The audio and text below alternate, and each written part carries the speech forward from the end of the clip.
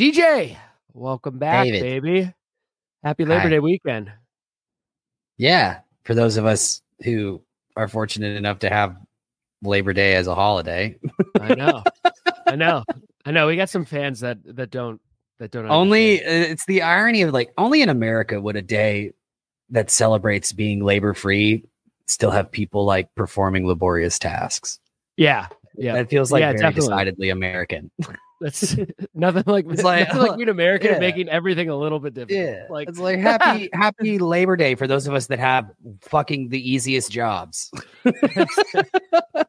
Happy Labor Day to all the people who feign work by just clacking on emails and pooping on the clock. Okay. To be fair, all of us poop on the clock. Let's be real, even us in the service industry. But that's right. Still, I just find it to it's like the equivalent of a company having a record year and celebrating by giving their employees a fucking pizza party. Yeah, it's just not enough. But I don't want to get off on a no. I'm with it. Hey, we're happy. All we're happy about is that we have a day off right now. That's right. Well, except I didn't though, because I worked today. I didn't. I did have a day off, but that's because I don't usually work during the week anyway. Yeah, sure. Anyway, we're getting sidetracked. Your job is wild for a different reason though. Your schedule is crazy for a totally different reason, for sure. Yes, but it would not have been. The fact that you had today off is not because you always get today off. It's not known. You could have easily had a show tonight. Easily. Oh, easily. And I have exactly had it many times. Exactly. That's there are people who this is as consistent as summer break is for children. You know what I mean? Well, that's how we're starting this one off, folks. Coming in hot about the holiday. Shouts out to a socioeconomic rant in the first fucking 5 minutes of this episode. That's just where I'm at right quarter of a century Crunchy Beat episodes. This is episode 25, and we're starting off hot. We're maturing, and it's going to be turning into social politics on this week on NPR. That's right. That's going to be us. Let's see. Yeah, how you been? How was LA? You were recently out on the West Coast. Dude.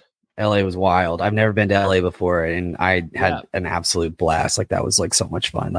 It was such a cool experience to not only be in LA for the first time and have some I guess for lack of a better term vacation fun, even though it wasn't a vacation trip. But when you love what you do, you never work a day in your life, right? That's right.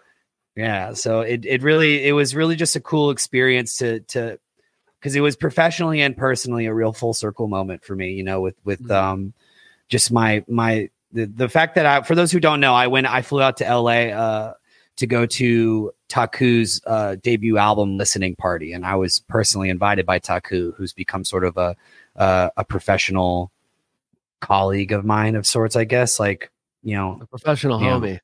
A professional homie for sure, a professional friend for sure. We have a cool working relationship, which is really, really cool for me personally, because Taku has always been for at least the last decade or so. Taku has been a personal inspiration, an artistic inspiration of mine. So to be able to go out there as DJ from the Crunchy Beat in a professional capacity, but also to go out there in a personal, artistic capacity and be witness to that was just something really, truly special. And to be able to do it in the city that I'd never been to before and have that first memory experience there, it just culminated in a real, just, a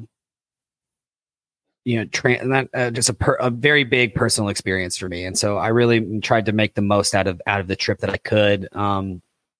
So aside from the party itself, which was actually a very small portion of the trip, because I flew in on the 29th, morning of the 29th. I took a red eye from Atlanta all the way to LA. So I left early in the morning from Atlanta, and it's a 5.5 hour flight. And because of the time zones though, it was more like an hour and a half flight, which was pretty cool. Cause I took off, I left Atlanta at 7 a.m., 6:30 a.m. and I landed in LA at 8:30, which was pretty cool. So I had the whole day that 29th, I had the whole day. And then the party was the next day from 6 to 9. And then I flew out on the 31st around 2:30 in the afternoon or something like that. So while I was also there, I stayed at one of our brother's place is one of our boys named Jack Dove. Shouts out. Actually, this is wild. I'm wearing his band shirt right now. Oh, there we go. Shouts out to Jack and shouts out to Station 26. You guys should check out his music. It's super cool, super beachy vibes. He kind of Jack. I've been watching some footage of Jack lately and his content and stuff. He kind of gives me De La Roja vibes, which is pretty. Yeah, dope. that's a good one. He's like chill. He's like chill, less militant Zach De La Roja, which is kind of dope. So I think that's a good way of putting it, right? Like I mean, he just sort of Like so, but also shouts out to Jack's roommate who's stuck on the playa at Burning Man right now. Oh, man. Yeah. I was talking to him about that. So we'll talk about that later though. But like that'll be down. Yeah. We'll get to that in a second. That's a little teaser. But so I stayed at his place in Santa Monica. So most of my time was spent in Santa Monica. And like, bro, I've never seen myself or thought of myself like living in LA or living in any of the outlying LA areas. But I never thought I wouldn't like it, right? But I could live in Santa Monica. Like Santa Monica was sick. I really liked Santa Monica a lot. And I got a chance to, I didn't get in the water. I really wanted to get in the water, but just seeing the beach and I caught this beautiful, I put it on our Instagram story. I caught this beautiful sunset that night and had, I sat up there's like a little public walking park right there. So I sat up on the ridgeline and ate some street tacos and drank a horchata and watched the sunrise over the mountain range, which was pretty cool. I didn't realize how far the mountains like go out into the water. You know what I mean? So it was pretty cool to like catch the sunset as it was like going over the mountains and the ocean where it like sort of meets. It felt very cinematic and poetic. And I've been reading Rick Rubin's book, The Creative Way.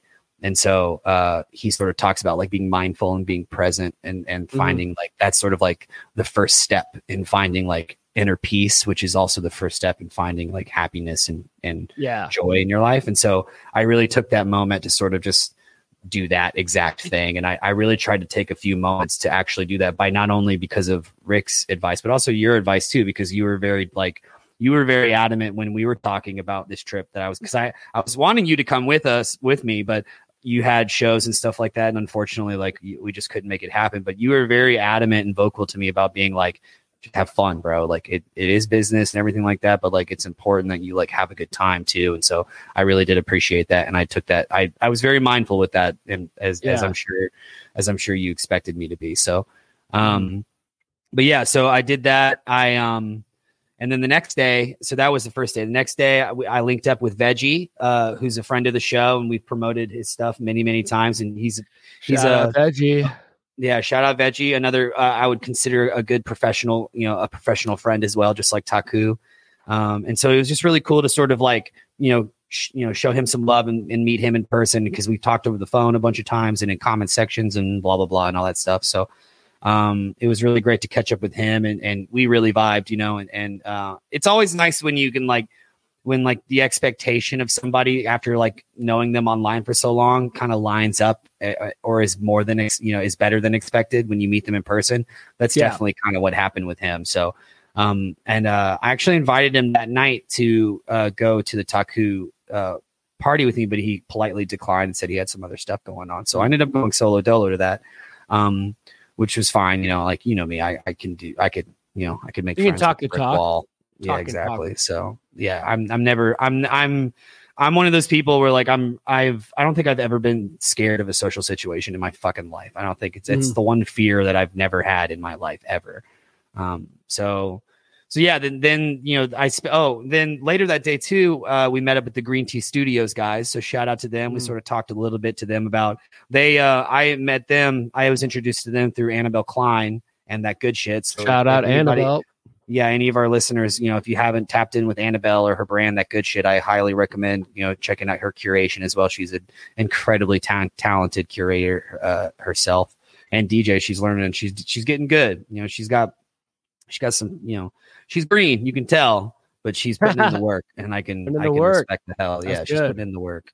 But yeah, we talked to the Green Tea Studios and guys, and I toured their studio and stuff like that. It was really cool, and we sort of talked about doing some live events and putting on some shows, sort of like they've done with Annabelle. So that's I was basically spending the whole weekend just trying to lay groundwork to have an excuse to like come back out, Which isn't definitely not a bad thing to visit. No, sure. Yeah, not at all. Yeah. So yeah, that's sort of what I did. And then I was going to go back to the crib and chill for a second, but the guys at the stew were like, yo, man, if you got to be at this thing at 6:00, you should leave now. And I was like, what are you talking about? It's like 4:30. And he's like, yeah, you should check how long it'll take you on maps. And I was like, no way. It'll take me an hour and a half, 2 hours to drive like 15 miles. 15 miles. Oh, sure enough, I was late to the party that night. Oh yeah, you were. Yeah, it turned from fashionably late into straight up just being late pretty fast. Yeah. And the problem with that traffic too, though, is even it'll say an hour and a half, and it could end up being longer than that. But yeah, it ended up being closer to 2 hours. Yeah. So the rule that we came out of that was, just make sure you look up the traffic before we go. It's wild though, because like I came back later that night and it took me 20-30 minutes. Like it was so much faster on the way back. Yeah, that's what it's supposed to be. But yeah, you were right in the rush hour of it all. So. Oh yeah. It was smack dab in the rush hour of it all. But yeah, it was, I rented a car. At first when I rented the car, I thought the car renting was kind of an extravagance until like I sort of like, because I rented the car for like a few $100 or something like that. And, car rental is not cheap, right? Like that's not cheap. It's not crazy expensive, but it's not cheap. And I felt like it had been a little bit of an extravagance, but then I sort of like, I checked Uber prices, from time to time, like throughout the weekend and stuff. And I sort of like did the mental math on like how much it might have cost me to Uber everywhere. And honest to God, I may have like unintentionally made the correct financial decision. Wow. That's pretty wild. That's pretty wild. So. That's insane. But that's, I would say a 10 out of 10 trip. Right. It was successful. Yeah. The only thing, I ended up getting some In-N-Out as well. I tried to eat only like Cali based, like I didn't want anything I could get back east. The one thing I will say that I need to get this off my chest because I am upset. Ooh, okay. Talk to me, Goose. Yeah, this really fucking grinds my gears. Have you ever heard of the fast food chain Jollibee before? No. Jollibee is a Filipino fast food chain that can be found in LA and some of the other, like Western states and stuff. Okay. And they have the reason why I know them is because of Anthony Bourdain. Anthony Bourdain visits one on his trip to Koreatown and trip to LA. And in one of his shows, like years and years and years ago, like this is one of like the first few episodes of Parts Unknown. I believe it was Parts Unknown because it was a lot more culture than food. And he tries like they have this like wild menu where you can get like spam musubis, or not. Well, I guess they weren't musubis, but you can get like spam sandwiches, like Aloha burgers with like pineapple and King's Hawaiian rolls. You can get like fried chicken and spaghetti, and like their menu is like just off the charts weird. It's just a very unique fast food experience, and it's very like central to like Filipino culture specifically. But I left one food menu item off of what I just talked about because I find it to be the most unique, and it's the whole reason why I wanted to go to a Jollibee. And it's because of a dessert called Halo Halo. And it is the most like bonkers dessert like you'll ever see on a menu. It's basically it's shaved ice, like fermented bean sprouts, red beans, then like some sort of syrup. Then they put like couple scoops of ice cream, but the ice cream flavors are like they basically the ice cream scoops are like purple and yellow, and there's like jello in there, there's like it's so a mind fuck. Right, culinarily it makes no sense. It's so weird, but it works so incredibly well. And I remember like how much Anthony Bourdain like means to me, like from like just a personal like standpoint. So like him being like, this is the shit and everybody should try it. I was like, oh, okay, that means I should try it. And so I was looking up the menu while I was out there. I was like about to go like make my run to Jollibee because that was like a must do on my list. And apparently because of fucking COVID, they had to discontinue a bunch of their menu items that I wanted to try, including the Halo Halo. Oh no. I know, man. I was so fucking disappointed. Like I was really bummed out. But silver lining, I met a couple. Yeah. I met a couple at the Taku party. And she was Filipino. And I was telling her about this, and she was like, oh, don't even worry about it. That Halo Halo is honestly mid as fuck anyway. Like you wouldn't want that to be your first Halo Halo anyway. And she's like, I'm Filipino. Next time you're in LA, hit me up and we will absolutely like, we'll take you to go like get a real Halo Halo. And I was like, hell yeah. That's so badass. What was a bad story turned into a very exciting story for sure. Yeah, absolutely. Yeah. There was not a bad experience on this trip, like at all. Not a single one. Yeah. Yeah. I love that. And honestly, that's a great little thing that that you were able to do. Again, not just for, the business portion of it, but just being out in LA for the first time, great weather, good people to hang out with, all that. Other news that we have in the world is we have two pretty sad passings in the music world. One that happened over the weekend, which was Mr. Jimmy Buffett. And then the lead singer of Smash Mouth just passed away today. And obviously that's two different spectrums of people dying, but that's also in my mind, like one had a very big cultural impact for years and years and years. And then the other one was like a cultural impact that we grew up with, and I think that's kind of funny or ironic, I should say. But yeah, Jimmy's passing was really just strange for me because I was telling you, I think it was yesterday, I texted you. I was like, man, it's really hard right now that I'm like feeling emotionally sad listening to probably one of the happiest songs about a time to like Margaritaville is like just such a fun like thing. And it obviously turned into this big conglomerate or whatever, like that it ends up like that it is. Or like just a massive fucking corporation. All because of this guy's attitude of like, well, we're all just going to be toes in the sand, beers, water, good vibes only. And fucking Hawaiian t-shirts. Yeah. Like, fuck it. Let's just get drunk. Like that's his whole vibe. Drunk, yeah, fuck it. Yo, who cares? Yeah, man. It's definitely a weird one for sure. I heard my favorite. So I love some good dark humor from time to time. Yeah. One of my favorite jokes where I guess now he's wasting away again in Margaritaville. And I was like, damn.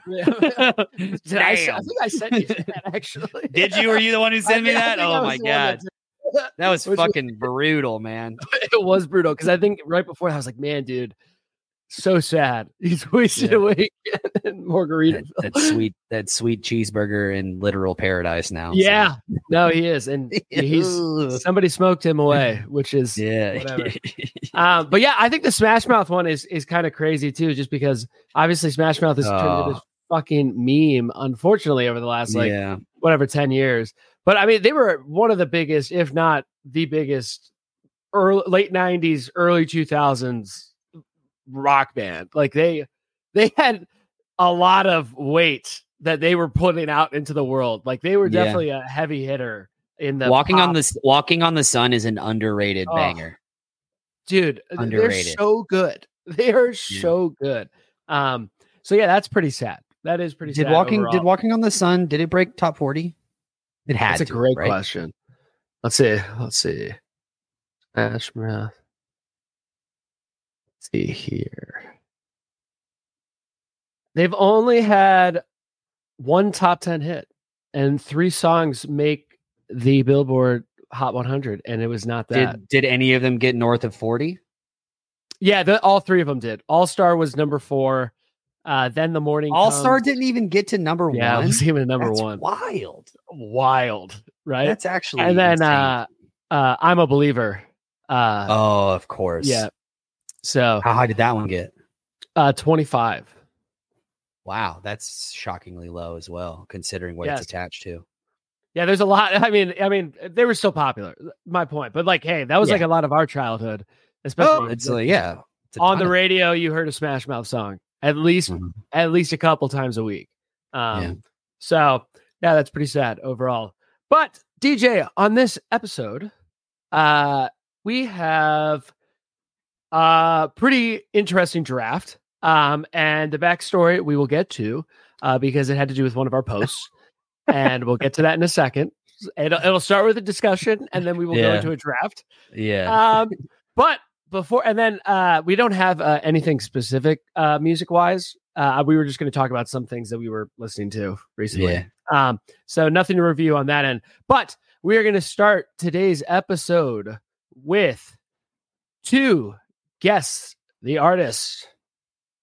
Are you ready, DJ? I was born ready, dog. Do you know what we're playing for today? Sweet golf clap. A sweet brand new golf clap. I can't remember if I pointed this out last time, but every time we do the golf clap, just like the audio alone, definitely sounds like clapping cheeks. Okay, all right. I gotta go a little. Do I have 100%. Do I have to get a little more off? No. At this point, it's hilarious and should be leaned into. Okay, but it 100%. Whenever I listen to our playback when we upload for the first time, I definitely like all I hear is just clapping cheeks. Clapping cheek. It's all right. Well, here we go. You ready? Yeah, let's do it. Let's do it. All right. Clue number 1. Born in Atlanta, this artist is the youngest of 7 children and got their nickname / stage name from their grandmother. Chumbawamba. Oh, did I nail it? No. That'd be hilarious, though. Wait. Hang on. I have a real guess. Don't fucking. Okay. All right. Like fucking slow your roll. Turn it back. Okay. Okay. My real guess is 2 Chainz. Oh, I like that guess a lot. And actually after this one, that's not bad. Not only does he have musical talent, but when he was growing up, he received a D1 scholarship to Hampton University as a defensive back, but was later kicked off the team. I'm going to go with Young Jock. Oh, I love that guess too. That's another good one. Fuck, man. No. Hang on a second. Give me a second. God damn it. No, I know. But this one. Oh, it's Jay Dilla. Hold on. In his early career, you're the one flying through this. I'm trying to keep up with you. All right. All right. Well, man, I thought we did a one guess per thing here. Okay. I didn't know we were. I thought no, it's about creating discussion. This is not a speed round. Okay. All right. Because the best part is you're not fucking right. Okay. What? In his early career, he helped form a rap group named Spillage Village with Earth Gang, Hollywood JB, and Jordan Bryant. I'm thinking of Slum Village. Yeah. That's why I said Jay Dilla, because he's from Detroit. I'm fucking stupid. Like I thought maybe it was like a yeah, so look, before you're like, oh my god, I got it right anyway. Why don't you? I thought it was like a Charles Bradley situation where he reps. Let me give me my thoughts out. I thought it was like a Charles Bradley situation where Charles was actually born in Gainesville, Florida, but he reps Brooklyn. Everybody knows him as being from New York City or from I think it's Brooklyn. Like, but he's not, that's where I was going with. Cause I just, Slum Village, Spillage Village. Okay. His early career, he helped form a rap group called Spillage Village with Earth Gang. I still don't know who it is off the top of my head. That's it. Okay. But when you're working, so from these last two, he's an athlete from Atlanta, Hampton University, playing D1. That's pretty recent. So you know what I mean? Like it's got to be a newer guy. And then Earth Gang, Wait, it's not Jid, is it? His nickname. Oh, okay. In 2022, released the popular album, The Forever Story. Okay, I nailed it. That answer is Jid. Dope. Okay. There we go. Okay. All right. I didn't think of him, but like, I'm glad you put defensive back in there because Jid's so small. He's such a short dude. Yeah. I think he's like, 5'11". I think that's what they had him on. Yeah, like that. Well, okay. Well, I guess I'm short. really painted myself into a corner with that one. Yeah. Fuck. But yeah, you just don't. Is he really 5'11"? I think that's what, because I remember him not being that big because I remember being like defensive back. Like, yeah, I was like, it's a pretty decent sized defensive back. Yeah. I mean, like, cause I guess, like, cause if you're gonna be short on a football field, like, you're either gonna be like a running back or a defensive back. Like, really, like, let's be real. Like, those are the two shortest, other than maybe kicker. Quarterback can be pretty short sometimes, but it's not preferred. No, you're right. Sorry, I thought I saw it on his wiki. Maybe not. I don't remember where I saw that. Then maybe that's not right. But sorry, how tall is he? What does it say on his wiki? It doesn't say. That's what I'm saying. It doesn't say. Oh, it's because he wants to hide it because he's probably as tall as fucking Lil Uzi Vert. Yeah, a lot of people are saying 5'6", 5'7". So I was wrong. That makes way more sense. I'm wrong. I'm correct. Is it's like it's sort of this is sort of turned into sort of like a Peppa Pig thing. Have you ever seen how tall Peppa Pig is? No. Oh, my brother in Christ. I need you to just, first of all, like take a moment to collect yourself for a second, because I am about to shake what you know as reality to its absolute core. Go ahead and Google Peppa Pig's height for me. How tall is Peppa Pig? Peppa Pig is actually 3 feet and 9 inches. What? No, that's not. No, but it says some source on Google and Twitter have reported Peppa to be 7'1". There it is. Oh my God. Peppa Pig, as a matter, and in fact, Peppa Pig lives in a land of giants, because if she is 7'1", think about all the people in that show that are taller than her. We're talking about some 10 and 12-foot giants, bro. That's fucking incredible. That's so funny. Thank you for that. Thank you for bringing that up. That is so fucking good. Yeah. Dude, all right. Are you ready? Peppa Pig plays center for the fucking Portland Trailblazers for sure, dude. Okay. About Peppa Pig. Are you ready for your second Guess the Artist? You're 1 for 1. Let's good little work through. All right. I don't even remember who this one is. Hold on. Wait. Do I get my golf clap for both, or do I get one? Yeah, no, it's at the end. It's at the end. Damn, no, it's at the end. Born in California, this artist has been playing in bands since he was 16, and now is a producer, hosted a television talk show, and has started a clothing line. Lines, I should say, multiple. Born in California, this artist has been playing in bands since he was 16, is now a producer. A music producer, I assume? Or a TV and movie producer? Because he's with television shows and stuff like that, that sort of... You don't remember, do you? The other? No, I do. I do remember. Actually, okay. I don't know because it is both. Okay. So he's now a producer, hosted a television talk show, and has started clothing lines. Is it Nick Cannon? Isn't Nick Cannon from? I thought he was a Midwest guy. I can't remember where he's from, but he has done all of those things. Oh, you're right. He's San Diego, California. Wow. Okay, cool. So it's not Nick Cannon. It's not Nick Cannon, but that's spot on that you got that he's from California. Well, fucking done. Because wait, I'm pretty sure this next one. Hold on a second here. I'm like accidentally good at this game. After moving to San Diego and meeting his new bandmate, this artist scraped together money that he had saved to buy his first professional amp and cabinet, to which his girlfriend gave him the ultimatum between her or the band. Fuck that bitch, first of all. Yeah, fuck that bitch. I had to put that on there. Way to make the right decision. Only Sith deal in absolutes, brother. Only Sith deal in absolutes. Apparently, it was then. I don't think I put it on the next. No, I didn't. But so after they do the first project, she was like, "Oh, so you're gonna pay me back, like for whatever? Did like get that money back?" And he was like, "I mean, I don't know." And that was like her first response to the whole thing. It was like her, the band. Yeah. So yeah, see you later, Toots.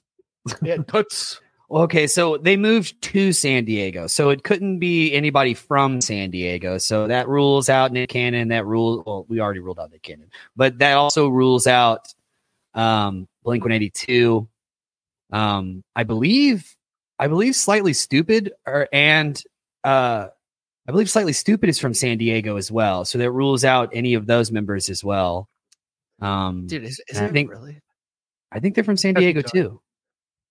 Orange Beach, yeah. Oh, they're from Cal. They're from Orange Beach. Yeah, like, but it's a neighborhood of San Diego. Yeah, it's like, is it? I thought Orange Beach was a LA neighborhood. I mean, they're both whatever. I mean, they're so close, dude. They're so close. Yeah. I think Sublime's from that area too. Like all those, 90s surf rock reggae bands, like that's sort of the vibe. So, okay. After moving to San Diego, meeting his new bandmate, this artist scraped together money that he had saved to buy his first professional amp and cabinet, which implies that he's in a like a rock type band, like it's like a multi-piece sort of thing. To which his girlfriend gave him the playing a bunch of instruments for sure. Yeah, I don't even think I really have a guess right now. This is okay. Yeah, I mean, you were working it out pretty well. I mean, you kind of eliminated things, and you know what I mean. Like you gave a good run through of that. Are you ready for your third clue? Yeah, let's do the third clue. Third clue is this artist has been a part of many side projects, famously in Plus 44 and Simple Creatures with Alex Garkoff of All Time Low. Gasgarth. I actually don't know. Wait, doesn't Plus 44 have members of Blink-182 in it? I thought Plus 44 was the band that formed after Tom decided to chase aliens. Were they? Or go to Angels and Airwaves or whatever. I'm pretty sure they were members of Blink and Plus 44. Okay. I mean, yes, Tom did go to, I think, it was Angels and Airwaves. Yeah, that's right. Tom went there, and then I'm pretty sure Mark and Travis both stayed behind. But it can't be Mark, or like I can't remember where Travis is from. But you said amp, and because like Travis is a drummer. Oh, this is fucking. Oh yeah. Your mind, and I don't know the other two members of Plus 44. Like I know Travis was a member. I know Mark. I'm gonna go. I mean, you've already said. I guess you can always move back to San Diego. Because I'm sure like when they first made Blink-182, they probably took the show to when they first started to actually make it. The band starts in San Diego, and they probably moved to L.A. I would assume. Which is where they got their quote unquote like big break, and then maybe came back. I don't know. I'm just gonna say this might be. This is gonna be like the first one I lose. I'm gonna go with Mark Hoppus. Is it Mark Hoppus? With Tom DeLonge and Travis Barker. Oh! That is Mark Hoppus. So he grew up in Ridgecrest, California. Which is not far. It's not far. Yeah. But so that's why I was like, okay, let's because I knew that you knew about them being on the West Coast, and I know that you also know that Tom's a San Diego guy. He reps San Diego all the time. And so I was like, wow, that might actually do what I thought you did, which was eliminate Blink-182 early. You devious minx. I know. I had this all worked out. And then when you guessed the Plus 44 stuff, I was like, man, yes, dude, this is exactly. Now I want him to think it's the other guys in the band. Like, I'm like, yeah, I don't even know who the other. I actually don't know who the other guys are either. But I'm glad I got that. I'm glad I had that. So let's see. Craig Fairbaugh and Shane Gallagher. I don't even know who they are. Yeah, I don't know. I actually don't. Yeah.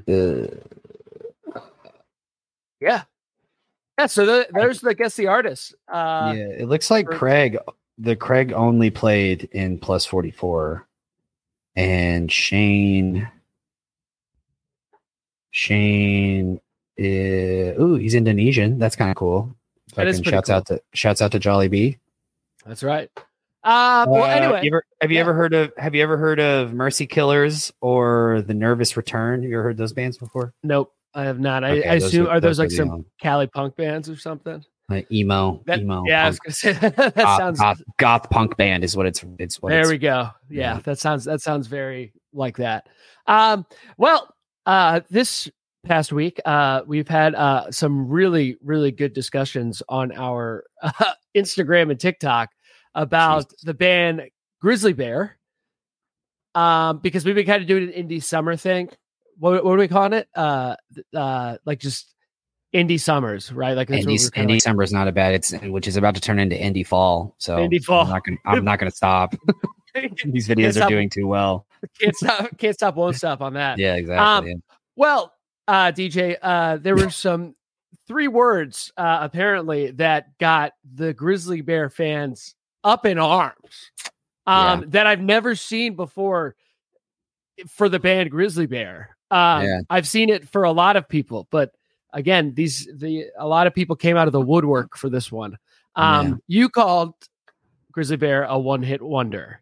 I did do that. For those that don't know what a one-hit wonder is, it's what the name is. Like, you think that the band only had one hit and everything kind of, that was it. And over the years, it's kind of gotten a bad rep. And I'll talk more about why I think it's actually, I don't think it's like the worst thing. Like, nobody's trying to it's not suicide career that you're called a one-hit wonder. You just had a hit that was bigger than everything else. Everybody keeps looking at it like it's this fucking kiss of death or something like that. Or that we just trying to be, or that we hate the band. Like that. I wasn't trying to be disrespectful. Like, no. I called it an ultra classic. Like, what the fuck? Like, how much reverence and respect? Obviously, I guess I could give more by not calling it a one-hit wonder. Like, chill, everybody. Everybody. Yeah, I think the first thing. Before we get really into it, I think for me, I kind of want to talk about how I see a one-hit wonder. And for me, there's a bunch of elements that come to it. The first and only thing that you need to take from this is that this is one-hit wonder. That saying is subjective. Yeah. To a lot of the extent of it. The only objective portion you can take from it is if you're like, oh, well, these plays are way more than the other ones.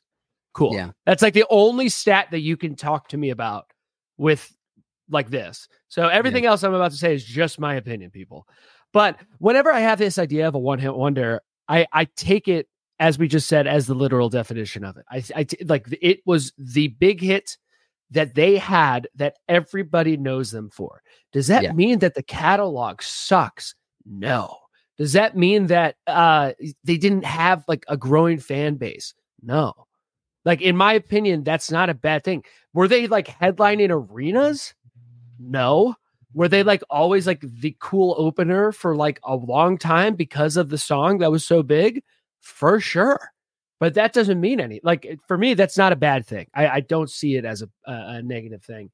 So it is hard to see a lot of people just kind of dog on you, but I guess us in general, because of the way that we kind of see it. So now I'd like you to, because now you can actually have a voice and actually talk about it, than not being a keyboard warrior. Yeah. So. For on the whole 2 weeks Grizzly Bear thing, I will admit I low key kind of knew what I was doing. Okay. I knew it was kind of a stretch. I looked at a lot of people in the comment section accused me of not doing my homework or not doing all it took was one simple Google search. And I'm like, okay, fine. Yeah, I did do that. All right. I do the bare minimum, which is a Google search. And there is some data to support that 2 weeks wasn't even their biggest hit, quote unquote. But it is without a doubt their most successful single track by a large margin. Now, also the record too is their best record according that to all is that their that's actually according to the research that I found. The following album actually debuted one spot higher. Oh, okay. Oh, there we go. I think was it called Circles? I think. Yeah. Yeah. And how do you pronounce the Vecma test? I think is how do you say it? I would take that. That's how I've been kind of on it, because I don't know what it is. Yeah. But it was Vectimist and then Shields and then Yellow House. Yellow House was before that. So it's Yields, Vectimist, and then Shields. Yep. So apparently Shields actually debuted. It got as high as 7, I believe, and Vec got it only to 8. And they had one other song, I think it was called Utes Song or something like that. I believe got to number 1, but it was on the pop dance charts or something like that, which doesn't. Okay. I don't think that's Maybe I'm wrong, but I don't think that's like the actual like Billboard Top 40, is it? No, it's not, because Billboard has done like they've stretched out like every genre now to make it. Right. But you can't take that away from an artist. Like that's still part of, like, if you got a top 10 country song, like you have a top 10. You have a top 10. Yeah. You know what I mean? Like that's just kind of a standard. But also I mean, just even if it's like the actual Billboard or whatever, like, even if at any point it was on that's got to be great, you know? So the rocks, or it doesn't matter, but you get the point. Yeah. So I saw that. And with all that data in mind, I then went to their Spotify, where I further did some deep diving into the play numbers. Yep. And 2 Weeks by Grizzly Bear has 240 million streams on that one song alone. Mm-hmm. And the next closest on their top 5, at least, and on their albums too, because I did look at their albums. Yeah. The next closest streaming count is 33 mil. And while that's nothing to sniff at, compared to 240, that's a large margin. So large that I felt comfortable. 8 times. It's 8 times. Yeah. Like that's big. That's a big difference. That's such a wide gap that I felt comfortable calling it a one-hit wonder on the fucking internet. Yeah. No. And I think for me, obviously I defended, but I also gave you my side of it. No, too. Yeah. We had a great debate on this because you were like, I did, I had other friends too who are close, who were like, I kind of left that one alone. I was like, you seem to know what you were doing with that. I was like, yeah, I kind of did. Well, and my thing too is I think we like, not on the personal side, or not just the personal side between us and friends. Like there were some like solid things and people making sound arguments on the other side of it too. And I was okay, great. This is, I mean, like, I appreciate that. And then there was just like the fucking dumbasses that are just like, of course, there's and for me, I don't care at all. And I know you don't either, but I've always just found it funny. Like there has never been, every time I've made a comment on the Crunchy Beat account, or even my own personal account, like you got to come in with something. You know what I mean? Oh yeah. Start coming in with something that's just like, if you're not just gonna be like some sarcastic asshole that's just like, no, you know what I mean? Like, or like some one word on it, like, and you're just coming in like, oh, like you guys don't know what we're talking about. It's like, what does that mean? Like, what do you mean? I don't know. What do you mean? Like, what got you to type that and press send with nothing else? Use your word. And I'm like, what is, guys? It's okay. Like we put ourselves out there. Like you don't even have to have your face. You know what I mean? But you can still comment on it. Like, my personally, and I pinned it. Personally, my favorite comment was, "Oh, is the Vampire Weekend one?" Yeah, please tell me more about how Vampire Weekend is considered fringe. I was like, I think I like that one too. I was like, you motherfucker. Dude, that's the kind of heat I'm looking for, man. That's so fucking funny. Like, this is like, because I've had pretty like out of line takes. Like, don't get me wrong. Like the whole Jungle versus Liquid thing, that was left field. I was 100% in the wrong on that one.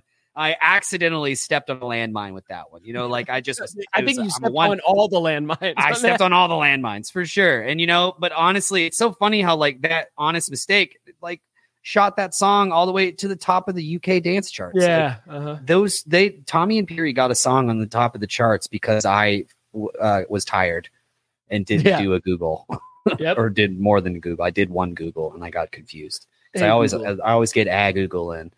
Yeah, like I was sort of intentional with this one for sure, and I knew it would cause a stink, but I did not think it was going to cause this much of a stink, and I'm really proud of myself. I'm proud of you too, because like we the running joke between us is like literally is I didn't realize that we brought out every Grizzly Bear fan. Yeah, who knew Grizzly Bear had such a vocal fan base? If Grizzly Bear went back on tour, they are all in our comments. And so please go, if they go back out, I hope all you motherfuckers are they not touring? Are there. Are they not touring anymore? I think a couple of guys left the band. That'd be great to like, if we should like, if they do end up touring, we've got to go to a few shows. We gotta go. We have see if we get jumped. I feel like we're gonna like it reminds me of that story of the dude who who walked out of Endgame when it first came out and yelled to everybody that Iron Man died, and like 6 people just like without saying a word, just all collectively just beat the ever loving shit out of this guy, and then just got back in line. Like that was it. Like they're like, this is called cause and effect, and they just absolutely beat the snot out of this guy.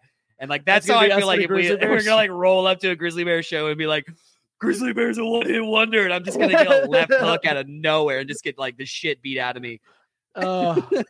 Well, I'm glad we got to at least voice ourselves here instead of being in the comments. And it's all funny because none of it we take like personally. No. We haven't lost sleep over it. Okay. No. And I hope you guys aren't either. Like, it's just a debate. It's just our opinion. Yeah. You know what I mean? Like, there's going to be hotter takes out there. Yeah. Okay. Yeah, I liked your point that you talked about with, and this is actually, I want to talk about this with the draft as well, because it's a part of I made a list of songs that I thought were like questionable, you know, where I want to like talk about whether they are or aren't. And my favorite song, the point that you made was my favorite point, was whether like, if we don't consider 2 Weeks by Grizzly Bear a one-hit wonder, then we also can't consider Never Gonna Give You Up by Rick Astley as a one-hit wonder. And the majority of the casual listener base, because that was my argument too, was like, you may love Grizzly Bear, and Grizzly Bear may have gotten some decent chart positions, but they don't have a career of getting on the chart at all. But the casual listener still only knows 2 Weeks by Grizzly Bear. That's the only song that they would be able to actively to recognize, just like the casual listener would only be able to recognize Never Gonna Give You Up by Rick Astley, even though, to your point, he's had multiple number ones, not just and not just albums, but singles as well. Like he's had a more successful career as a whole than Grizzly Bear has had. And people, I would be willing to bet some people defending Grizzly Bear in that comment section would without doubt say that Rick Astley is a one-hit wonder, which he is, which, you know, is what it is. And that's the thing. And we made this argument too with that, though, is that the funny part is that once he retired, and I kind of gave a history on it a little bit, when he retired in 2000, he was good. You know what I mean? Yeah. He had songs and he was fine. You know what I mean? Everything would have been, he would have had a very solid career. You know what I mean? That is a solid 10-year period that he had. He could have lived on residuals. In fact, that's basically what his plan was. Exactly. But then all it ended up being was that the internet took over Never Gonna Give You Up and made it into a meme. And it ended up being a way, way bigger song than it originally was intended to. So that's why people think it's a one-hit wonder. And to my defense with that, and to your defense, I should say, you're not wrong. That does make that a one-hit wonder, because that skyrocketed everything. You know, I think that song has like 800 million plays, but then I was like, but then the next closest one has like 100 million. And it's like, okay, well, that's like 8 times the amount again. Right. But it's like, it's 100 million versus 30 million. You know, if we're talking about that.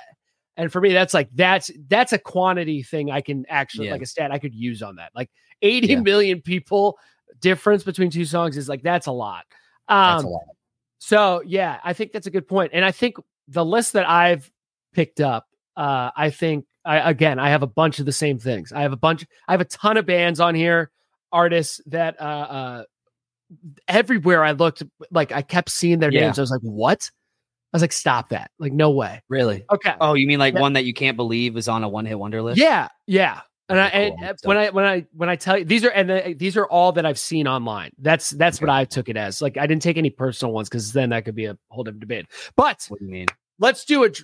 Just like I have like a way better argument with these ones than I think I could make, and that you would understand too. Oh, because they're away from the actual pick. Yeah. Okay. Yeah. So, gotcha. All right. So we're going to do a draft of our top 5 one-hit wonders. And we're going to do it as we always do. And we start with our good old coin flip. And I will let you call it. Tails.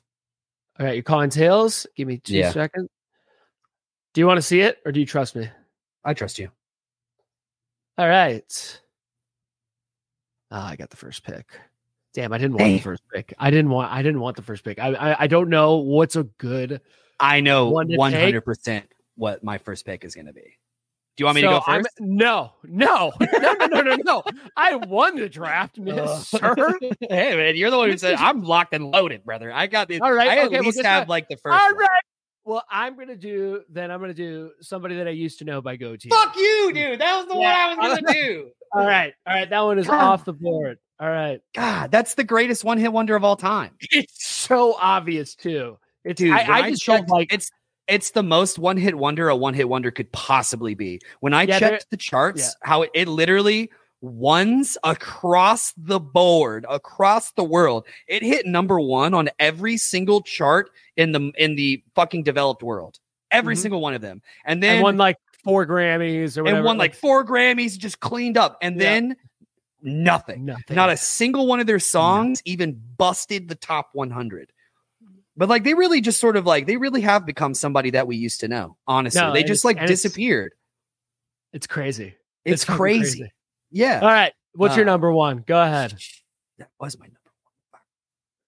Well, I'm gonna go, dude. Now, see, this is like I was just really sure about my number 1. Like all the other ones.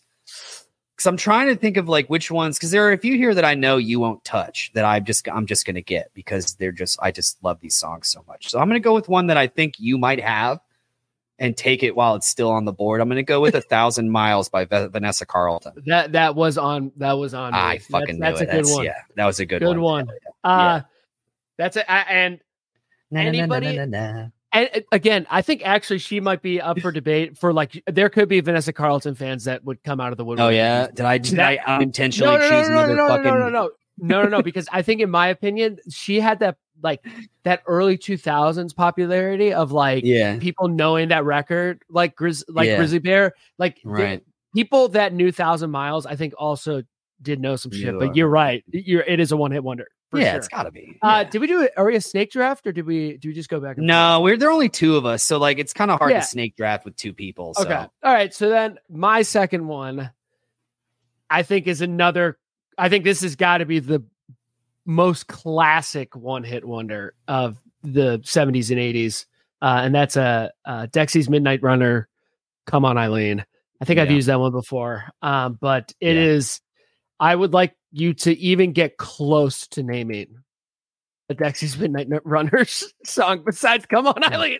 So that's my answer to that one. Yeah, like I was watching. Speaking of Jimmy Buffett, so I kind of want to go back to this for a second because it's weird. Like I used to listen to Jimmy Buffett a lot when I was a kid. I think we all did, especially if you grew up white and in America.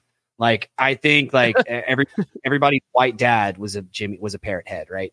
And also on that note too, I'd like to give out a special shout out to my old roommate, who's a friend of the podcast. His father passed away about a year ago, and I got the honor of meeting him and knowing him. He helped me with a job when I was kind of in a tough spot, like before we even created this entire platform. And it was right after COVID and stuff, and so he helped me out by giving me a job. And the first thing that I learned about him, because he found out I was a music guy. And when people find out that you're a music guy, the thing they want to tell you about first is just like the shit that they love, which we love. I love hearing that. Of course, I want to hear what music you want to share with me on first impressions, right? And the first band that he goes, my son tells me that you're a real music guy. I'm a bit of a parrot head myself, and I was like, you beautiful bastard. Of course you are. And this guy was like full-fledged. Like he showed me pictures. Like he was a full-fledged parrot head. So shouts out to him for that. But also lately, one of my favorite YouTubers is a guy named Eddie Burback. And Eddie Burback recently went on a 2 or 3 week long road trip where he and a buddy visited every single Margaritaville in the country. That's insane. And it is a riot. This is a free plug for Eddie Burback. Not that he needs it, but it is absolutely hilarious. And so, but I was on his, now back to the draft thing. So I was on his TikTok the other day because I wanted to see if he had anything to say about the whole Jimmy thing. He's been silent so far, but his most recent TikTok is him going, imagine you wake up and you're hanging over a vat of acid and I have the button. And I tell you, you can go free as long as you can name every member of Coldplay. You're dead. You know, you're done. And so like that's sort of what this reminds me of. Like imagine you're over a vat of acid. You've got to name one member of Dexy's Midnight Runners. You can't do it. Boom, you're dead. I love that tangent. That was a big story and loop around. Oh yeah. Now, what's your number 2? Go ahead. Was there a payoff? Do we all feel fulfilled? Okay, my second one. Gotcha. Yeah, okay. My second one I'm gonna go with because it's my favorite song of all time. Interestingly enough, my favorite song of all time, or at least a top 3. Is like I'm gonna call it a top 3 just because you know how lists are, depending on what year it is, honestly, or what day or what mood. But yes, with my number 2 pick, I'm gonna go with my favorite song of all time, "Return of the Mac" by Mark Morrison. Nice. So fucking good. That is a good one. That was also on my list. I thought I could sneak that in for this next pick. Nah, man, I've known you long. I'm here to. Damn it, I got to make sure I'm taking care. Yeah. So we'll go from one rap song to another. Okay. And I'm gonna go with Vanilla Ice's "Ice Ice Baby." God, that is so. And the reason why it's so bad, and which is why I didn't want to put it on the list because it's so bad, but it is so iconic for being a one-hit wonder. You're picking it. See, I can respect it. You're picking it for the memes. For the memes, it's 100% for the strictly for the memes. All right, I can get down with that. All right, you're number 3. I'm gonna go with.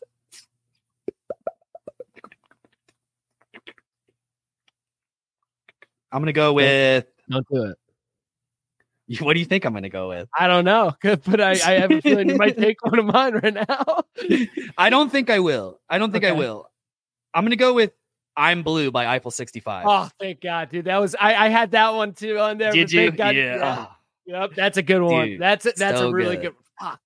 That was one of my. So that was the first CD I ever bought myself.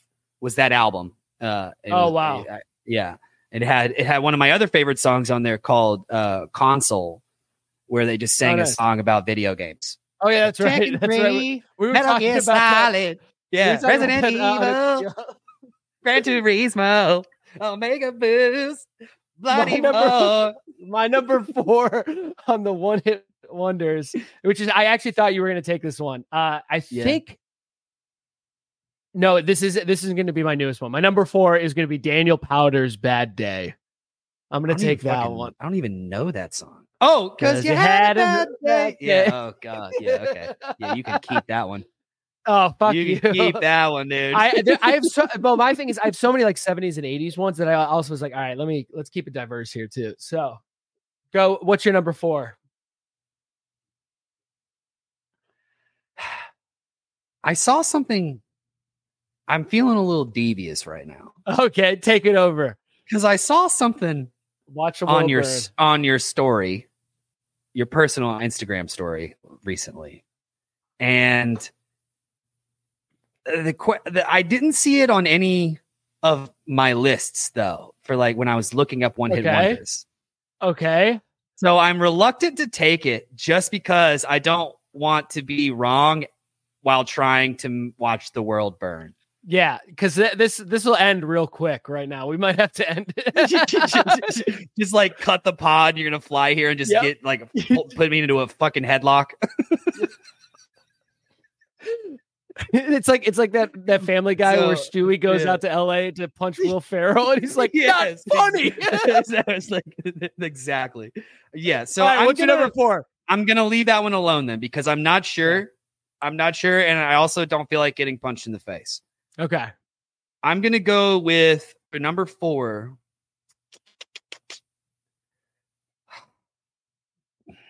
Look. I just have so many now that I'm just sort of like on the fence about, like, there's nothing really jumping out. I wish I could just take all of these because they all have merit. Yep. But you know what? I'm picking one for the memes. My number 4 is going to be "Friday" by Rebecca Black for the memes. Ooh, good one. That is a good one for the memes. I'm going to do that for the memes. I have switched off my number 5 because I thought it was going to be taken, but it wasn't. But it's got to be a 5th round steal. Like this is like Jerry Jones right now. I'm just the greatest. You know what I mean? I'm just kidding. Are you also delusional? I'm just kidding. But it's Tub Thumping by Chumbawamba. I feel like I just snagged that one out of thin air. I just took Mike Vick in the 8th round. You know what I mean? Like steal right there. That song is so beautifully terrible. So bad. I get knocked down, but I get down. Dude, it's electric, dude. All right, it's electric. Number 5. I'm gonna pick one from that era as well for my number 5 because my number 5 could honestly be so many. Yeah, because there are some songs on here that are just absolutely dog water, and then there are some songs on here that are terrible in a good way, and then there are some songs on here that are just straight up good. Yeah, I know. So I'm gonna do another one that just sort of just really speaks to the era because there's something else that I've really noticed about just like reading and looking at all these one-hit wonders, just like in a collection like this, especially because the YouTube or the wiki that I found has them split up by era, by decade as well. Yeah. And I just find it incredibly interesting that, like, think about all of the bands, the legendary bands that we've known that have absolutely defined not only their era, but their generations as well. And like how impactful they were on music as a whole from like a Hall of Fame perspective. But when you really think about it, the songs that truly define an era, especially like niche eras, like smaller sub eras, like within a decade, they're really defined by these one-hit wonders more than they are by their Hall of Fame counterparts. And so I want to pick a song that sort of, I think, goes hand in hand with Tub Thumping and defining its era in a really incredible way. I'm going to go with Mambo Number 5 by Lou Bega. So those are really good. Let's go through our 1 through 5 right now real quick, and then I'll come back to that thought. So my number 1 was Somebody That I Used to Know by Gautier. Yeah, and then I did Mark Morrison, Return of the Mac. I did Dexy's Midnight Runner, Come On Eileen, number 2. Yeah, and then I went with 1,000 Miles by Vanessa Carlton. My number 3 was Vanilla Ice, Ice Ice Baby. And my number 3 was Friday. No, that was my number 4. What the fuck was my number 3? Oh, I'm Blue by Eiffel 65. Yeah. Yep. Daniel Powder, Bad Day was my number 4. Yeah. And then I went with Rebecca Black, Friday, for the memes. Yep. And then I did Tub Thumping by Chumbawamba as my number 5. And then, of course, as the number 5 pick, I choose Mambo Number 5 by Mambo Number 5. Okay, so my point in Mambo Number 5, I had that on my list. But you know what sucked about it when I was making this list was I found myself putting a lot of wedding dance, like group together songs. And I was like, because Cupid Shuffle, that was another one I saw. I was like, oh, wow, that was a big song. That's true.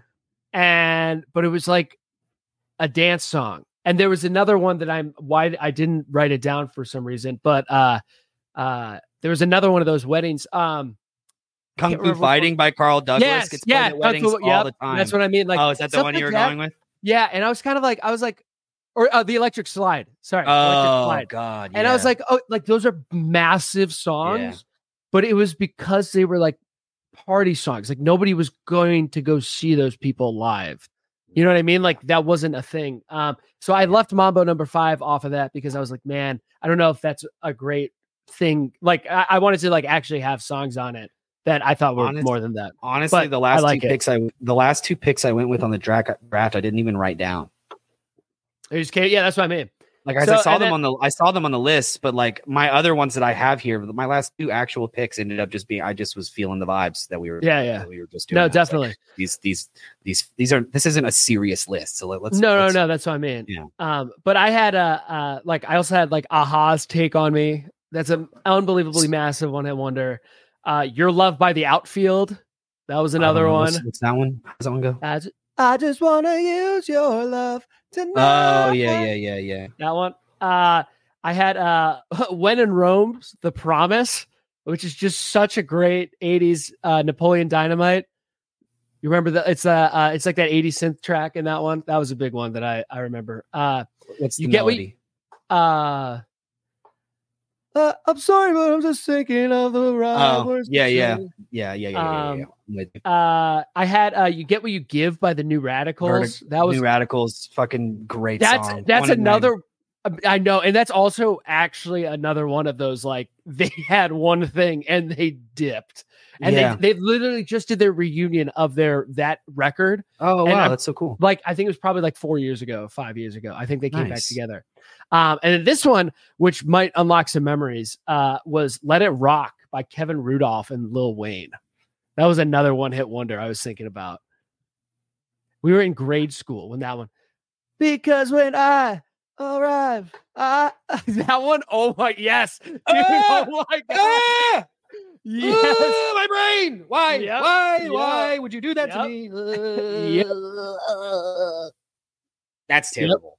I know. That's aged about as well as How Bizarre by LMC.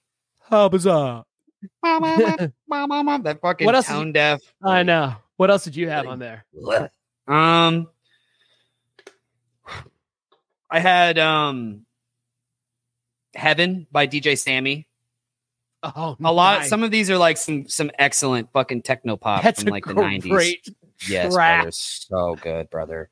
So good. I still listen to that track. DJ Alice, dude, fucking. Yes, Better Off Alone. Alice DJ. Yeah, Alice DJ was on that list too. That was on my. I considered throwing that one on here too. There are a few of those techno pop tracks that. That were straight up one hit wonders. Hadaway, What Is Love? Hadaway. Yeah, that's a one hit wonder. Absolute fucking banger as well, and really speaks to the early 90s era too. Okay, and then I had one of my personal favorites. I thought about putting it on the list, but it just like I think it's too personal. I think my subjectivity put this one on my list, but objectively it's just not a good fit. It's All Gold Everything by Trinidad James. Oh, nice. Yeah. So, and then, Trinidad James is a good one. I also had, there was one, like, now I want to talk about some of like the fringy ones that we had. There are some of these that were on there. I was like, okay, that's a little bit. Yeah. Let me hear your list of ones where you think that they shouldn't be there. Yeah. Okay. So, Never Gonna Give You Up, Rick Astley. Yeah. That was on. Yeah. That's on my list of questionable too. I had 500 Miles by the Proclaimers. No, they are a massive UK band, like duo. They had a couple hits. I mean, let's do some chart diving. No, here, I know. I think I'm gonna sit on the other side of this one, brother man. Okay. All right. Ironically enough, you know what's funny about this song? This is like because of 2 Weeks by Grizzly Bear, right? Do you know what TV show famously played that song on air? 500 Miles. Well, so both of these songs, the 500 Miles and 2 Weeks by Grizzly Bear, were famously played and used in the soundtrack to this TV show, this famous sitcom from the 2010s or the 2000s or something like that. It's How I Met Your Mother. Oh, okay. That's yeah. Hilarious. So 2 weeks is used like later in the season when I think he's like talking about when they finally like meet the mother or whatever.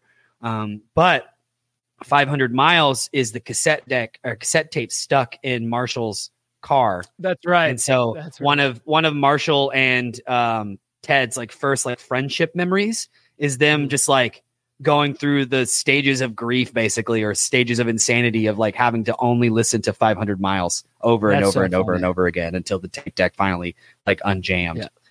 So, damn. But yeah, I that's a good one. Pretty cool full circle. Yeah.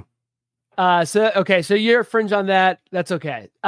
This one, I still think they're a one hit wonder, but man, I felt like when I was in grade school, like they weren't.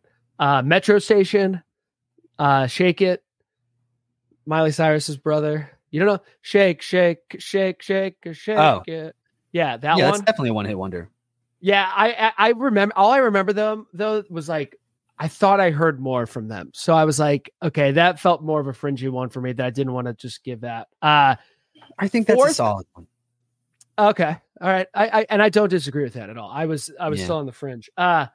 Next one I had another one that I think might be like, this was there's no way this one is. I will go to jail for this one. Ricky Martin. No way, no, dude. Are you kidding me? Living That dude's a fucking great. superstar. Yes. No, that was literally on like 3 lists. I saw, I was like, no, that's not true. That's too far. I know. That's what I said too. I was like, you gotta be kidding me. This one, it's like, it feels very Grizzly Bear. Like I could piss off a couple people, I think. And that was LaRue.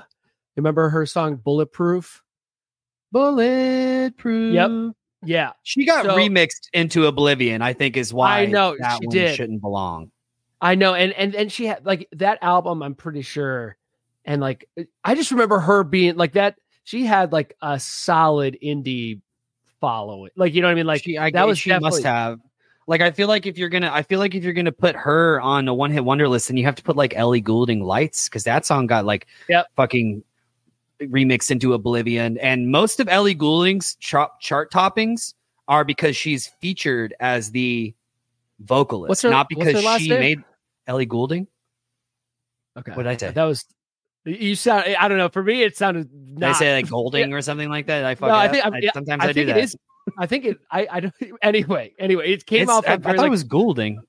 I think it's Ellie Goulding. Little ghosty, little Goulding. You know? Little Goulding. Yeah, whatever. Point is like I think Lights is her track 100%. Yeah.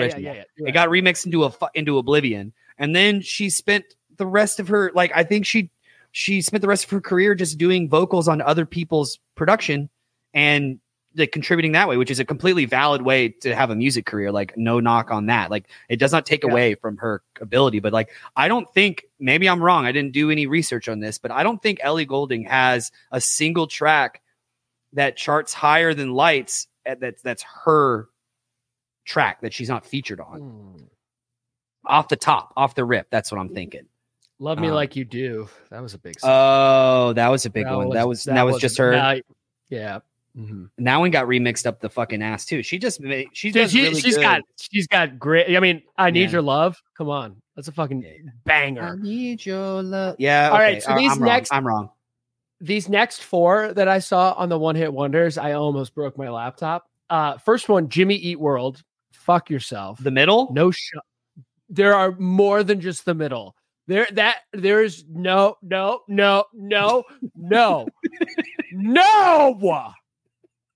I know where you're going with this right now, but no. Okay? Hang on. I'm going to look up Jimmy Eat World and just see if I even recognize anything else from their top 5. Sweetness? Yeah. Whoa. Yeah. Yeah. All right. Okay. All right. This next one, I'm sorry.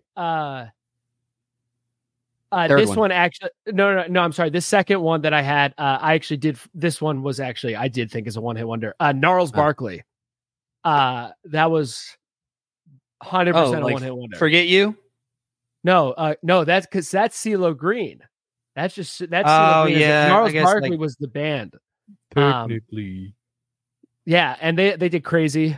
You know what I mean? Yeah. Obviously, unbelievably massive. All right. And then these next 2, for sure, of Monsters and Men, they were not a one-hit wonder, for sure. What's the track? What's the one they're known for? Don't listen to a word I say. Yeah, it's like that was around with like the Lumineers and stuff like that. Yeah, brother, right. It's the same indie rock era. Yeah, I was gonna say though, but brother, go just look at their Spotify right now. Like, I mean, like look at their top off the rip. Little Talks. Yeah. Dirty Paws, Mountain Sound, Dirty Paws, that whole album is fucking amazing. And then my last one that I had was the Plain White Tees. No way. I was like, Hey There Delilah. There was more than just Hey There Delilah. Was there though? Like, stop. I'm looking it up too, man. Stop, brother. I mean, their numbers do. Like Rhythm of Love is 9 times smaller than Hey There Delilah, but Stop, dude, it's still in 9 figures. And the next, like I think this one could be argued. This one could be debated. That's as far as I'll give you. Fuck you. All right, go ahead. On the same merit as 2 Weeks by Grizzly Bear. I feel like you. Okay, I feel like you're living your best. I feel like you're living your best Grizzly Bear fan life right now. Dude, how many? Dude, I wonder. Do you think you'd bring out Plain White T's fans though? Do you think there's like a secret group of like diehard Plain White T's fans? Yes, and they're all women in their late 30s for sure. I know. I want to release them. I want to see what happens. All right. What fringe ones did you have? My fringe ones were the Hollies, Long Cool Woman. Oh, good one. Yeah. Yep. That was not on any lists, but I need to do more research or whatever, but I've always considered that one a one-hit wonder personally. And also, it's my favorite classic rock song of all time. That riff, that intro riff, speaks to me on a deeply spiritual level. It is so good. And I saw some shit online recently where people feel like the rest of the song is super mid and like doesn't live up to the stankiness of that intro riff. And I respectfully disagree. What fucking crack are y'all smoking that you don't think the rest of that song is absolutely perfect? I take back what I said. That was not a good one. Dude, the Air That I Breathe, dude. I forgot about The Air That I Breathe by the Hollies. That was a big one. Oh, really? So I'm gonna respectfully take back what I said. I was wrong. I didn't listen to the rest. I mean, The Air That I Breathe has an insane amount of plays, but when I listened to the snippet of it, I didn't recognize it. Okay. Off the rip. So, but it wasn't on any of the lists. So more than likely the reason why it wasn't on any of the lists is because of that song. And I also don't recognize any of the band members. So it's not like the band was, so I feel like it's at least like, it's debatable. Like that's why it's on my questionable list. That's on the questionable. That's why it's on my questionable list. What else you got? My next one is I was kind of surprised that he was on the list. What You Won't Do for Love by Bobby Caldwell. What the fuck is Bobby Caldwell doing on this list? Yeah. I don't like that. Like, are you kidding me? Like, weird. Like, I can think of 2 or 3 other songs that absolutely were timeless hits, and not to mention he's been remixed and into oblivion. Like, my other thing though too was just the amount of attention when he passed, how much attention he was getting. Like, that's, I mean, respectfully to all the one-hit wonders. All right. Like everybody was talking about his passing. Like he was everybody. I don't believe that. And not to mention, like, I think a big reason why some people our age know him is because of Kanye West and because of Jay Dilla and because of people who used him in his songs in sample work in the early 2000s, specifically with one of my favorite artists from one of my favorite albums of all time, as Like Water for Chocolate by Common. I believe that's the correct album. Sometimes I get B and Like Water for Chocolate mixed up a little bit because they're both such amazing albums. But I'm pretty sure the Bobby Caldwell sample is from B or from Like Water for Chocolate. Nice. Don't quote me on that. But yeah, I was shocked to see Bobby's name on there. I was like, what the fuck? He shouldn't be there. Then I put Grizzly Bear on there. Of course, we were going to talk about that one. And then Rick Astley, of course. I put Smash Mouth on here. As a questionable one. I had that too. And for me, I was like, I'm a believer, but that's a cover. Isn't it? Yeah, that's a cover. But my thing, does that really count? I know, because it's a cover, man. Like I don't think a cover should count personally. And it was also, I'm pretty sure they recorded it specifically for Shrek, because it wasn't I'm a believer in Shrek 2. Am I? Yeah. I think you're right on that. My point was All-Star. I'm pushing on your side. I'm pushing more on your side on that. Now that I think about it. Yeah. The only other song that you could make an argument for is Walking on the Sun. But I don't know how high that track. I don't know how high that that's right. Yeah, I don't remember. Billboard. but it's my favorite one. I like that one more than Smash. Oh no, it wasn't on Billboard. All-Star. Remember, we looked it up at the beginning of this episode. Oh yeah, that one wasn't on it. So I think Smash Mouth. I think All Star is a one-hit wonder. I think Smash Mouth is a one-hit wonder, and it wasn't even number one. It was it wasn't even number one. He got all the way to number 4. You said right? Yeah. So with all respect, I will see if we actually post this clip since he actually just passed away to show some reverence, and not try to like collect on. And I don't want to. You know what I'm getting at, basically. But yeah. No, I think Smash Mouth sort of belongs on a one-hit wonder list. I don't hate it. I think, like I said earlier, I have too much like personal with it that feels like a Grizzly Bear thing for me. It's like, man, dude, I listen to more than that though. Yeah. But who else you got? My last one that I have is questionable. Is one that I think maybe I'm just remembering it being bigger than it actually was because I just really liked it a lot personally. And it's Sell Out by Real Big Fish. Oh, dude. See, I couldn't do that one. Yeah, I couldn't do that. But it, like, I feel like it should be on a list. No, it's definitely. I agree with that. Dude, they just had that. They have a big ska following, man. Like they just always have. And that we were talking. Do you know what's funny? When we were talking about first albums that we bought. That was the first album I bought. Oh, really? That's such a great one, dude. So, man. I don't care what anybody says. Dude, doesn't matter what anybody says. So, but I think to wrap up just this and just wrap up on this whole thing pretty much. But like, I think when it comes to being a one-hit wonder, it's obviously subjective. You can think about it. Give me an argument of why they aren't a one-hit wonder, and you can talk about it and convince me otherwise. Sure. But just have some kind of basis behind it. Like give me more. You can't take just because you loved Grizzly Bear the entire time and not have something else backed up behind it. Like for me to be like, okay, well then what are you going to change my mind? What about Kiss from a Rose by Seal? Oh, I just posted that yesterday, actually. I know. That's why I was like, that when I said like I was thinking about stealing it from you because I thought maybe that's what you were doing with some research. No, but I couldn't remember. I'm pretty sure Seal has had other hits, right? Yeah, he's had more than that. Yeah. But yes, a lot of people only know from A Kiss from a Rose.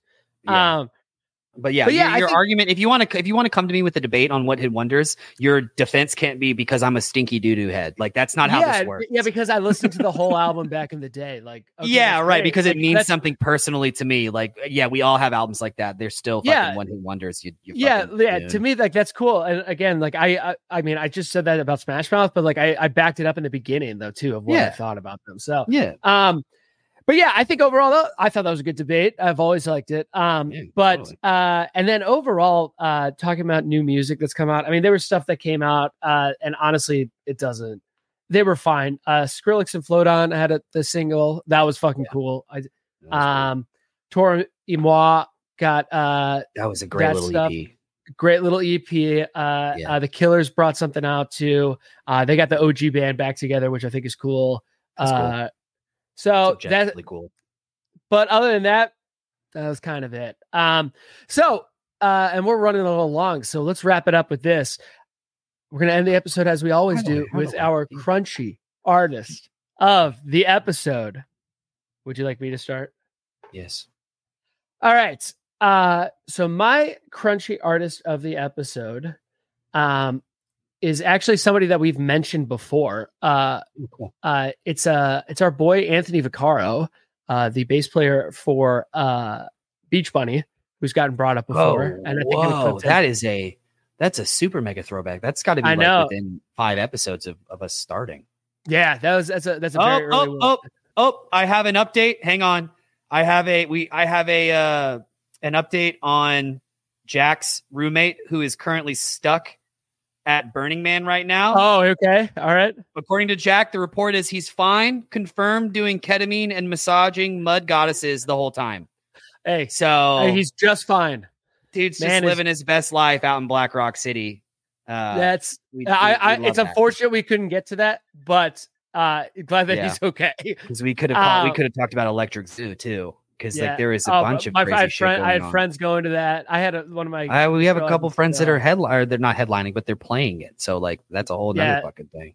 Dude, that, and honestly, that's a road I don't know if I can go down right now. That's just not. Well, heavy. We'd need a whole hour just to talk about it. I know, and that's like not great. So sorry, back to my Crunchy Artist of the episode. Anthony Vaccaro, he just released his solo project. It's called Helicopter Leaves. That's the artist name that he's going for. He just released an album. It's very garage rock. If you're in a stale place for indie rock, garage rock right now and new artists, and you want a different change of pace, I think is a good way of putting it. And if you want a different sound, it's very much in that genre, and it's a nice, refreshing take on that genre. And obviously, we respect what he does, and I like that record. So he's my Crunchy Artist of the episode. Helicopter Leaves. Nice. I'm going to take your lead a little bit on that and go with a recently and sort of personal pick. And I'm going to go with Songs to Come Home To by Taku, the whole album, the new debut. And it's just good. It's just a wonderful, well put together, very thoughtful and emotional album that is just a nice R&B listen. Like it really is just so good. It's incredible. The amount of collaboration. Like the one thing I've always loved about Taku is his, he really puts his money where his mouth is when he says that he likes to collaborate with people. Cause every single track with the exception of one, the final track is a collaborative track. And I'm talking like at least one. Most of these songs have 2 and 3 and even 4 collaborators featured on the album. And I just really, I find that to be incredibly impressive and special. And so Songs to Come Home To, the debut album by Taku, is going to be my Crunchy Artist of the episode. I love it. Well, we ran a little long on this one, but that's okay. We had a good discussion. I knew we would. I knew we were going to talk a lot, especially with the one hit wonder stuff. And we even didn't get to everything we wanted to, but that's okay. No, we really didn't. Yeah. But that's all right, because that just gives us more motivation to talk about the stuff next week or whenever we record another one. So as always, tell us what we did right. Hopefully we didn't do a whole lot wrong. Please fix your posture, drink some water, wash your ass, call your mom, tell her you love her, then call your dad, tell him you love him. Yep. DJ. In that order. In that order. And then we'll talk soon. Much love, buddy. See ya. Peace.